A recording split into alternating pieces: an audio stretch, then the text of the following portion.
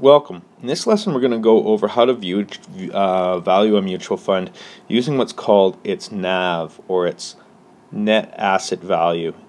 And the NAV, the net asset value, can really be thought of like the price per share.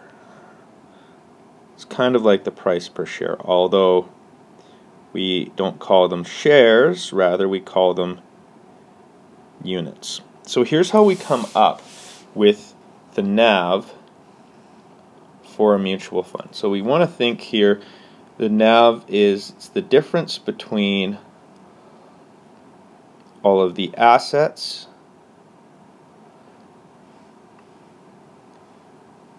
take away the liabilities,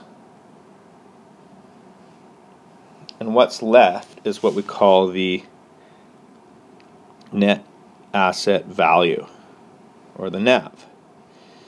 Now, I want to work through an example that we have in your textbook on page, I don't have the page in front of me right now, it's page 21 of your notes here, and it uses the bank, an example from the Bank of Montreal.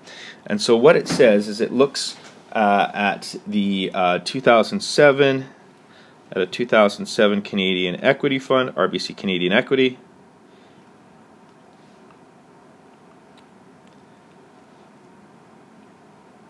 And it determines the NAV per unit. So the numbers it does this in is in the thousands. So if we see a 1, for example, 1 is going to be equal to 1,000. So it takes a look at this and it says that the total assets here, total assets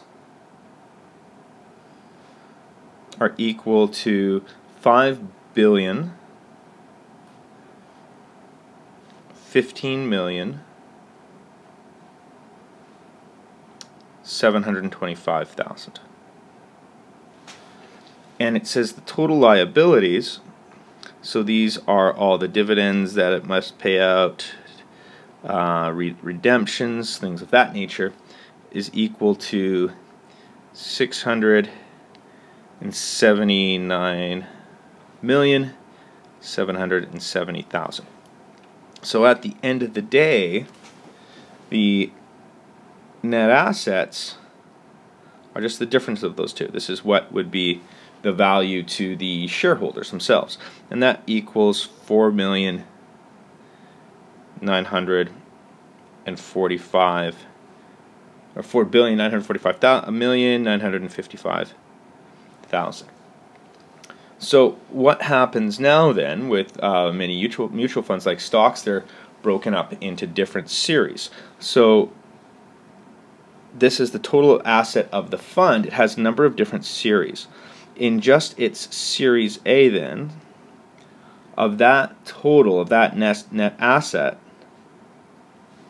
it appears at 4,933,523, not 4,933,523,000 are the net assets for that series.